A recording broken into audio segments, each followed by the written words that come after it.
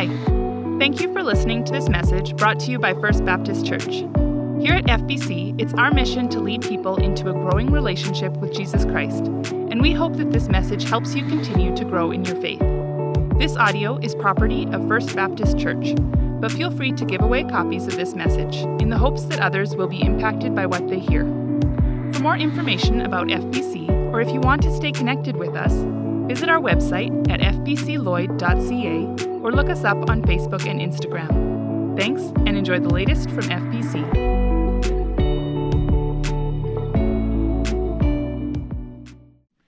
Well, thank you, worship team, for getting us off to such a great start to our service this morning.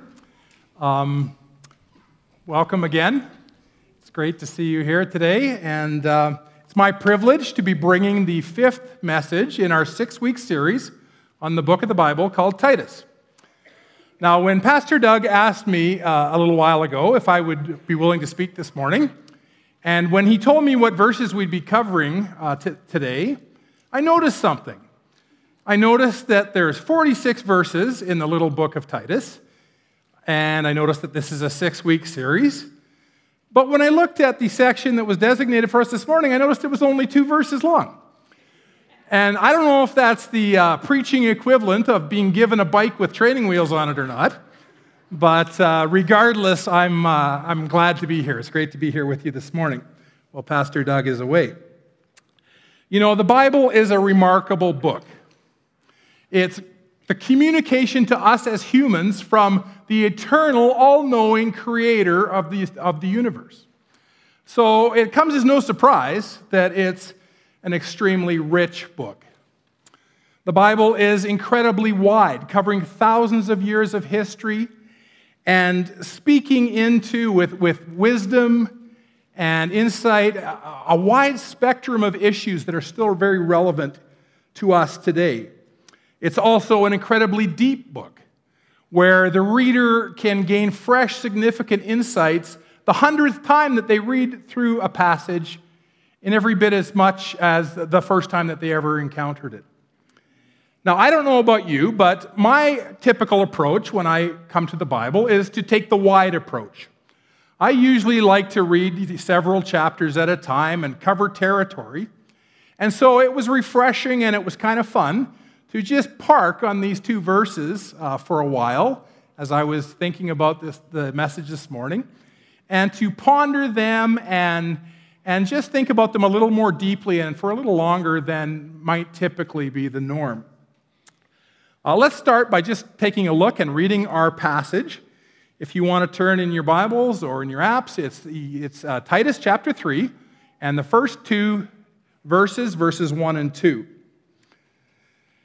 Remind the people to be subject to rulers and authorities, to be obedient, to be ready to do whatever is good, to slander no one, to be peaceable and considerate, and always be gentle towards everyone.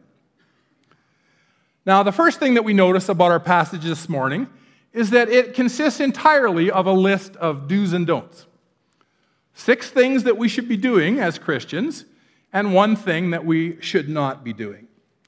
If you've noticed in previous messages in this series, if you've been present, the Apostle Paul has had a lot to say. He spent a good percentage of his time focusing on defining for us what is appropriate conduct for Christians in a variety of different contexts in life. Now, before we look this morning at exactly what it is that Paul is calling us to this week, I'd like to just take a few moments and consider how we sometimes react, what our attitudes are sometimes when we're confronted by instruction that's challenging us to change our behavior.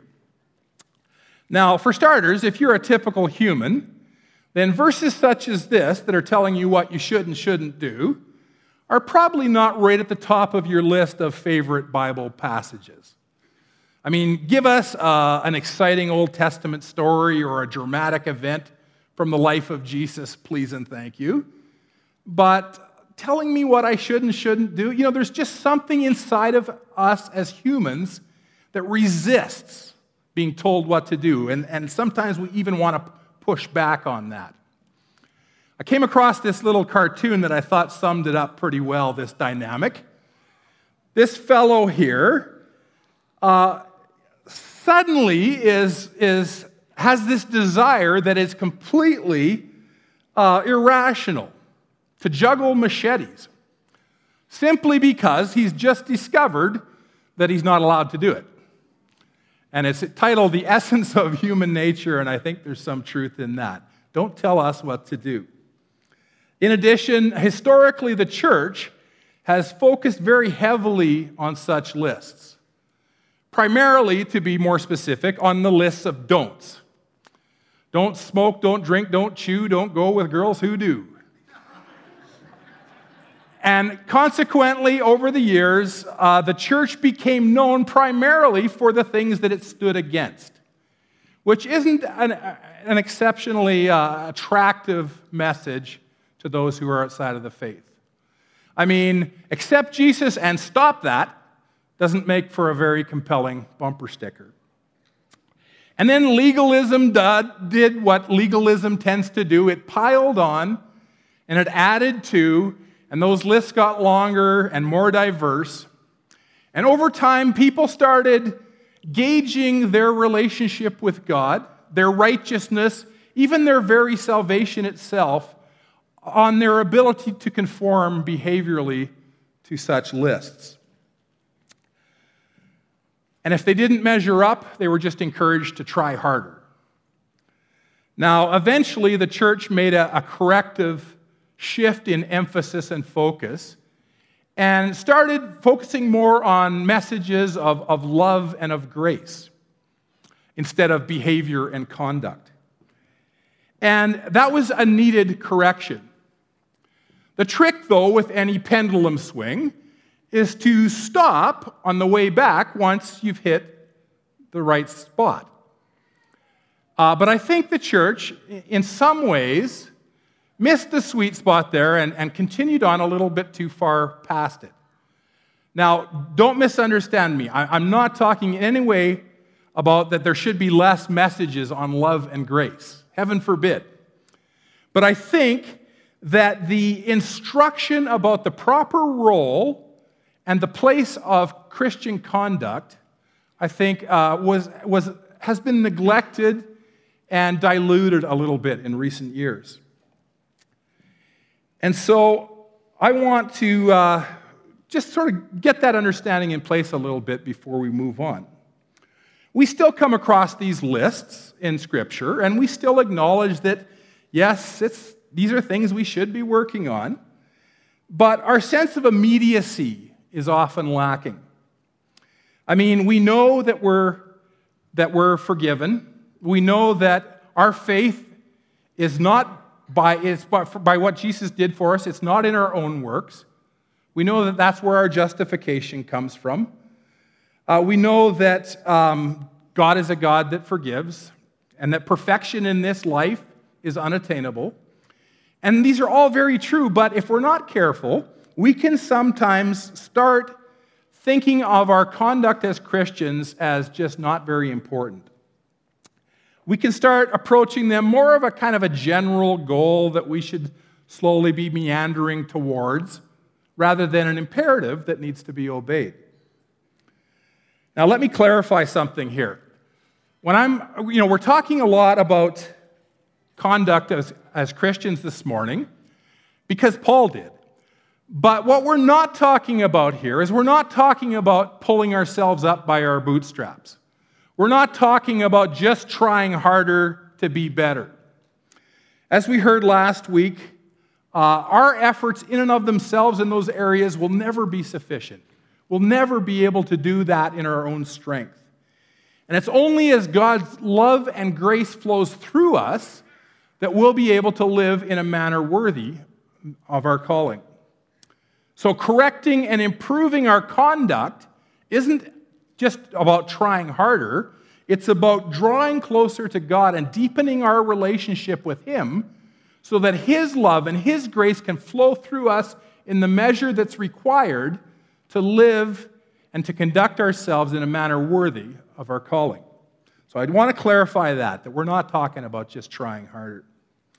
One of the reasons that I think the importance of our conduct as Christians has diminished a little bit in our minds is that we tend to think of this as just simply of an issue between me and God. My conduct is just something that God and I deal with. And we think, we know that God is a God of love, and we know that God is a God of forgiveness.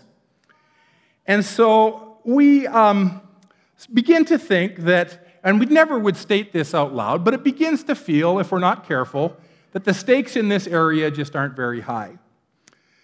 Outside of maybe the really big things, right? Our salvation is secure. God forgives. We're as good as the next person. We're not axe murderers or anything like that. And so when it comes to the area of our conduct, we think, it's something that we'll incrementally improve in these areas, if and when convenient. But if our growth in those areas slows down or bogs down completely, well, it's really not that big a deal. Now, there are some very deep and significant personal reasons why your conduct and my conduct as a Christian is important, based on who we are in Christ, on what He's done for us, what God has done for us. We saw that in last week's passage, and there's elements of that again in next week's passage, so I didn't want to recover that same ground. I thought this morning I would like to highlight how the matter of our conduct as Christians is important in a broader sense as well, beyond just ourselves. Our conduct quite literally impacts God's mission in this world, either positively or negatively, and can also have an impact on people's very eternity. The stakes are that high. To support that, I want us to review 3 statements that the Apostle Paul made earlier in chapter 2, in one paragraph where he was also talking about the importance of conduct as Christians. He listed 3 so-thats. And these were things that he gave us that said, your conduct is important so that this happens or so that something else doesn't happen. And so I want to just review those this morning. And beginning in chapter 2, verse 5, Paul informs us that good conduct matters so that no one will malign the word of God. In verse 8, we learn that we should conduct ourselves appropriately as Christians so that those who oppose you may be ashamed because they have nothing bad to say. And lastly, Paul tells us in verse 10 that good conduct on our part is important so that in every way the teaching about God, our Savior, is made attractive. You see, when you or I conduct ourselves as Christians in a manner that conflicts with or contradicts our message, then that message is opened up to ridicule and to contempt. Poor conduct on the part of the messenger negates and minimizes their message. If it doesn't change my life as the messenger, then obviously it must not work. And if it doesn't work, then it's just a bunch of empty words, right? Poor conduct damages our credibility and our reputation, which in turn gives justification to those who are resisting our message. It's pretty easy to ignore or to write off a hypocrite. Important conduct on the part of Christians stains the gospel, making the good news, the exceedingly great news of what Jesus has done, unappealing and unattractive to those who are in such desperate need of receiving it. I've had occasion over the years to, in a variety of different contexts, to be part of teams that either did visitation or went in and put on church services in a number of different old folks' seniors' homes, typically of the Extendicare variety. And in doing that, over the years, I've had a chance to meet all kinds of seniors who live in such facilities.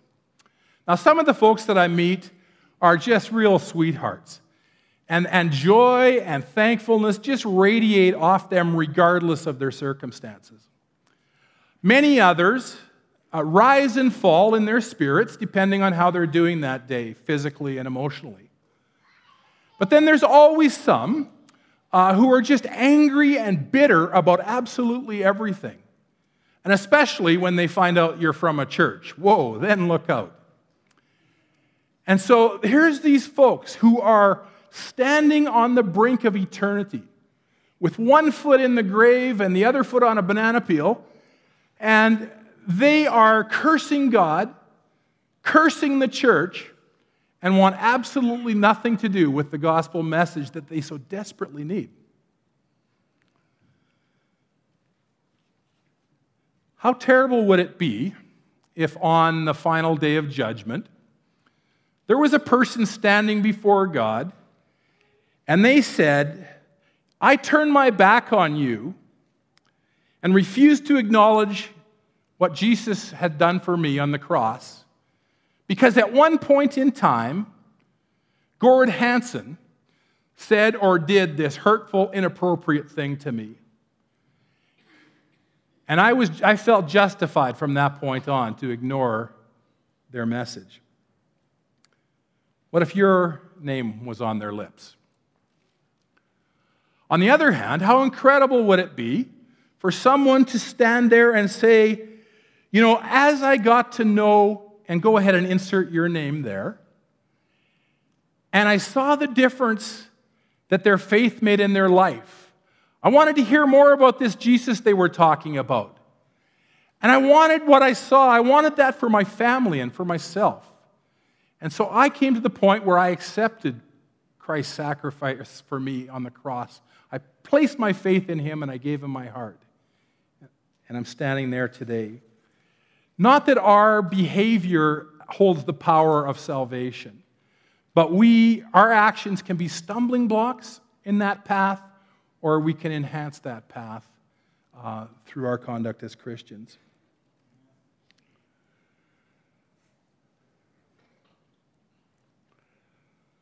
Now, having said that, having established that, let's turn our attention now to what Paul has for us in our passage today, what he's calling us to this week. Now, up to this point, Paul has addressed 5 distinct groups of Christians and has talked about the conduct that would be appropriate for them in their specific circumstances and station in life. He's addressed young men and older men, young women and older women, and he's addressed slaves. But now, in this passage, we see here that this is addressed to the people. Paul starts by saying to Timothy, remind the people. And so we can assume from this that this instruction, what he's going to say next about the proper conduct for Christians, is applicable, is relevant to all Christians, to all believers, not just different people at different stages of life or in different situations. All people. We also notice here that Paul says, remind the people, which indicates to us that this isn't new teaching for them. This is something that they've heard before. And so this is a reminder, and I think that's good for us to remember as well, that we too sometimes need to be reminded in these areas. Like the Cretan Christians, we haven't got this all figured out, and there's that pesky application stage where we have to put it all into practice that we're still working on, similar to them. And so as they tended to get sidetracked and forget, so do we. And so it's good for us to be reminded this morning as well. Paul's first instruction to Titus is to remind the people to be subject to rulers and authorities. Now, the English word subject here comes from a Greek word that speaks of assuming responsibility, of cooperating with, and helping to carry the burden. So basically what Paul's doing is calling Christians here to be respectful and productive citizens in the culture in which they live in. Stepping up, shouldering the burden, playing productive roles, working with, paying taxes, honoring the position and the office, even if we think the person holding it is less than honorable. I think this is a good reminder for us residing here in post-federal election 2019 Canada, where some of us are maybe very tempted to smear our government and to resist its authority. I think it's also good to be reminded that Jesus seconded this instruction as well. He confirmed and put his stamp on this as well. One of the big problems with Jesus being accepted as the Messiah when he came was that virtually everybody in that time and place and culture expected the Messiah to come and lead the nation in this massive political and military revolt, throwing off the chains of the occupying country, the country of Rome that was occupying them at that time. And they expected the Messiah to have that type of focus. And there was a place there in the Gospels where the religious leaders are trying to trip up Jesus and trap him. And they asked him, is it okay, or should the people pay taxes to the Romans? This is the occupying country. And they figured that no matter how he answered, they'd have him pinned down and they could accuse him. And Jesus held up a coin, and he said, "Whose image do you see on this coin?" And they said, "Caesar's."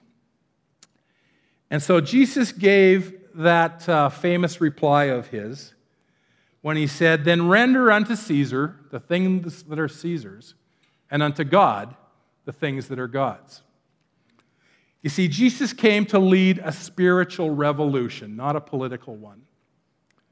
Be subject to your rulers and authorities. Now, to be honest, I'm really not sure what level of political activism is appropriate or inappropriate for the believer. That just comes in so many different sizes and shapes.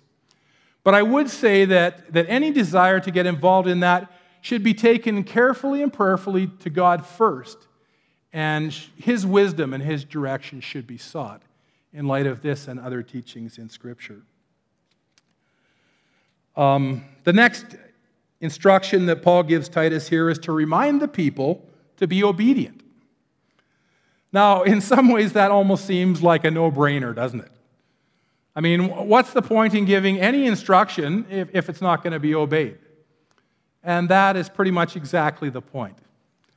Obedience is absolutely foundational to not only this teaching, but to all the teaching of Scripture. And if we were to be honest, we would admit that, like the Cretan Christians, we too sometimes need to be reminded of this. It's all too easy to begin substituting knowing for doing. But knowing is no substitute for doing. Apostle Paul himself in 1 Corinthians 8, verse 1 said, "Knowledge in and of itself puffs up. It just makes us proud. But love, the application of that knowledge, builds up and is productive." God doesn't want a bunch of know-it-alls. He wants a bunch of do-it-alls. Someone once said that outside of every church, there lies a graveyard of good intentions. And I think that's true. We come here on Sunday mornings, and whether it's through the worship time, whether it's through the sermon, whether it's through interacting with other believers around the foyer and different parts of the building, whether it's through service, often within our hearts, a desire to grow and change springs up. But then the service ends, and we walk out those doors, and the cares and the pressures and the realities of life hit us. And if we're not really careful, if we're not really intentional, then those desires often just die on the vine. Be obedient. Jesus said in Luke chapter 6, "Why do you call me Lord, Lord, but do not do what I say?" And in John chapter 14, he stated, "Anyone who loves me will obey my teachings." Not just listen to it, not study it, not memorize it, not write it on a plaque and hang it on our walls, but will obey. Obedience is absolutely foundational. Paul's next reminder in the text is to be ready to do whatever is good. You know, there are certain passages in Scripture that when I read them, and typically these are passages that talk about either the actions or the attributes of God, and if I sit down and I try to contemplate them and I try to wrap my head around them and fully comprehend them, it just starts hurting. It just starts boggling and blowing my mind. And one of those such passages that's relevant here this morning is Ephesians 2, verse 10, which says, "For we are God's handiwork, created in Christ Jesus to do good works, which God prepared in advance for us to do." God has prepared long in advance good works for you and for me to do. That's crazy when you think about it. That means that at any given time, on any given day, there may be a divinely planned, divinely prepared opportunity to serve God and to further His kingdom coming right at me. Now, that also means that at any given time, on any given day, I may be obliviously walking right on past a divinely planned, divinely prepared, eternally significant opportunity if I'm not ready. So what does it mean to be ready? To ensure that this doesn't happen, that we just walk right on past these opportunities that God has prepared for us. Now, the word ready here comes from the same Greek word found in 1 Peter 3, chapter 3, verse 15, where we're instructed to always be prepared to give an answer for the hope that resides within us to all who ask. It's the same word used in the Gospels that tells us to be ready for the Lord's return when it comes. To be ready means to be expectant. To be expecting such opportunities to be coming our way and to be talking to God about that. It means to be observant. To be looking for indicators that such an opportunity might be at hand. And then it means to be responsive, to act, to step in, to lean into those opportunities when they do present themselves. Be ready. The next instruction we get is actually the only negative instruction on the list, the only don't, if you will. Paul says, "Remind the people to slander no one." So don't slander. Don't speak evil of. Don't be verbally abusive. Don't hurl insults and criticisms at anyone, regardless of whether you feel they deserve it or not. The word slander here comes from the same Greek word that talked about how the religious leaders of the day hurled insults and maligned Jesus Christ Himself as they tried Him and convicted Him improperly. This is the only instruction on the list that overtly addresses what comes out of our mouths, the words of our mouths. The Bible has a lot to say about our tongues and the words that we speak. Sometime, if you haven't done so, read through the little book of James and just underline the tongue each time it comes up. James has a lot to say about the power inherent in our tongues, in the words that we speak, the power to harm and destroy if we're not careful. The wisdom that's found in Proverbs tells us that the tongue holds the power of life and of death. Think about that. The words that you speak, the words that I speak, hold the power of life or death. It says in another passage in Proverbs that the words of the reckless pierce like a sword, while the words of the wise bring healing. So let's keep a tight rein on our tongues. Slander no one. Instead, let our words be instruments and bearers of life and of healing. Turning back to our text, we see Paul's next reminder to Titus is to teach the believers to be peaceful and considerate and always be gentle towards everyone. So even though there's three characteristics here, because of their similarities and the overlap, we're going to just treat them as one group. The word peaceable here means not contentious. Don't be argumentative, antagonistic, quarrelsome, combative, prickly. Insert your own word here that may be a synonym that you can identify with. The Apostle Paul, in the 12th chapter of his letter to the church in Rome, said, "Do not repay anyone evil for evil. Be careful to do what is right in the eyes of everyone, and if it is possible, as much as it depends on you, live at peace with everyone." As much as is possible, or if it is possible, as much as it depends on you, live at peace with everyone. Jesus said in the Gospel of Matthew, "Blessed are the peacemakers, for they shall be called the children of God."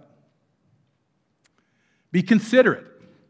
The word here speaks of a gentleness of spirit, a meekness, a humility that considers the needs of others ahead of their own. Characteristics that would stand one in very good stead if they were trying to be a peacemaker. A passage in the letter to the church located in Philippi sums this up very well when Paul instructs the church there to do nothing out of selfish ambition or vain conceit. Rather, in humility, value others above yourselves, not looking out for your own interests, but each of you to the interests of others. Be considerate. And be gentle, and always be gentle towards everyone. You know, in addition to that sort of mildness of spirit that we would typically associate with gentleness, the word used here also carries with it a calling for patience and, interestingly enough, for fairness. I found that interesting. Treat people gently with patience and fairness. So while it's true that this life isn't fair, that should never be a result of our actions as Christians. Once again, we're instructed that this is something that we should always do to everyone. Not just when we feel like it, not just to those we feel that deserve it, but treat everyone with gentleness. Remind the people to be subject to rulers and authorities, to be obedient, to be ready to do whatever is good, to slander no one, to be peaceable and considerate, and always be gentle towards everyone. You know, from what we read in the book of Titus, as well as what the observations that have been made by historians that lived in that same time period, the Cretan church that Paul is addressing here lived right in the middle of a pagan culture that was dominated by greed and what else was going on there? Sorry about that. Dominated by greed, selfishness, and just an assortment of other sinful behaviors. And I think in light of that, I think some of that could resonate with us as well, because some of those same things we see in our own culture that surrounds us. And so Paul's challenge to the Cretan church resonates with us when he challenges them to wrench free and rise above the gravitational pull of the culture that surrounded them, and to live in a radically different way. You see, we as Christians are called to be different, but not just any old kind of different. We're not called to be weird different. We're not called to be off-putting different. We're not called to be intolerant different. We're not called to be holier than thou different, or isolated and insulated different. All types of different that various Christians and groups of Christians have adopted over the years. No, we're called to be different in ways that reflect the character of our God, and that will make our exceedingly important message to the world around us of God's love for them and Jesus' saving sacrifice for them on the cross attractive and appealing to their ears. Like the Cretan Christians, the morality and the behaviors in the culture that surrounds us is in a state of diminishing and decay. And while that's regrettable, it shouldn't alarm us or discourage us, because the darker the night, the brighter and the warmer and the more inviting shines the light. So let's take this matter of our conduct as Christians seriously, and so live our lives in a manner that attracts and invites and encourages those around us to hear and receive the message that we bear of God's great love for them and of Jesus' amazing sacrifice for them on the cross. We'll close with these words of Jesus found in Matthew chapter 5. You are the light of the world. A town built on a hill cannot be hidden. Neither do people light a lamp and put it under a bowl. Instead, they put it on its stand, and it gives light to everyone in the house. In the same way, let your light shine before others, that they may see your good works and glorify your Father in heaven. That they may see your good works and glorify your Father in heaven. This isn't about getting a pat on our own back. This is about presenting God and our message of salvation to the world in an attractive manner. So, amen. Go in peace, and let God's grace and love flow through you in a manner that allows you to live your life in a way that is consistent with your calling as messengers and ambassadors of the King. Have a great day.